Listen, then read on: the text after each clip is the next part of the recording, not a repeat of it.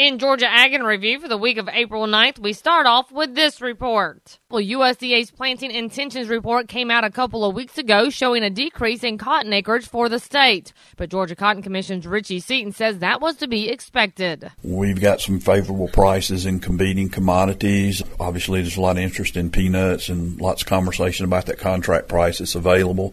Corn prices are strong. But Seaton adds that many producers have the rotation for corn, cotton, and peanuts locked in, and therefore the market's going to have to buy acres away probably from any of those three commodities, and I think the 1.4 million estimate is pretty much on target from right now based on what I'm hearing from producers and other people involved in the cotton industry, and this will hopefully give our farmers a chance to help their rotations a little bit by sticking a few other crops in, but cotton's still the mainstay of row crop agriculture in the state, and I think our farmers will continue depending on it to be that. And with a very important message to cattle producers, Randall Wiseman had this. While recent media reports and other shows have raised concerns about lean, finely textured beef, or LFTB, National Cattlemen's Beef Association President J.D. Alexander said beef is beef, and this is a safe product. I had the pleasure of going through that plant 2 weeks ago, and main reason was so I could be better educated to explain and talk to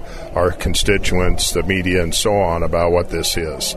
And I will tell you that it is beef. And if anything, it's 90% lean beef that probably is even safer, if you will, than other regular hamburger from the process that it goes through.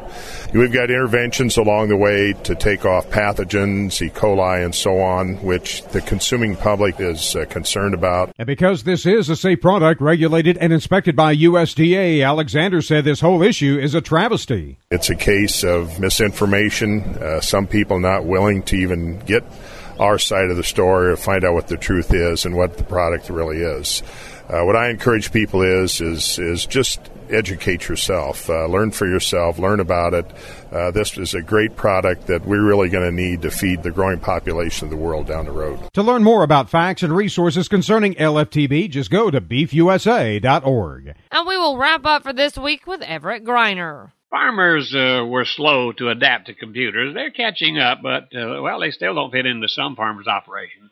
Give it a little more time, though, and you're going to see a big change. Farmers have never been gadget crazy. They wait till a new development proves itself before they adapt. But this current generation of younger farmers, they aren't waiting. They eagerly latch on to things like global guidance, yield monitoring, controlled irrigation. This isn't really hard to understand. I mean, Grandpa's family would farm maybe 400 to 500 acres. Good tractors and cultivators was about all you needed to do the job. Well, today, the grandson might farm 5,000 acres. I read about one family that farms 36,000 acres. That takes a lot of help, but it requires all the technology they can muster. They're anxiously looking for anything new.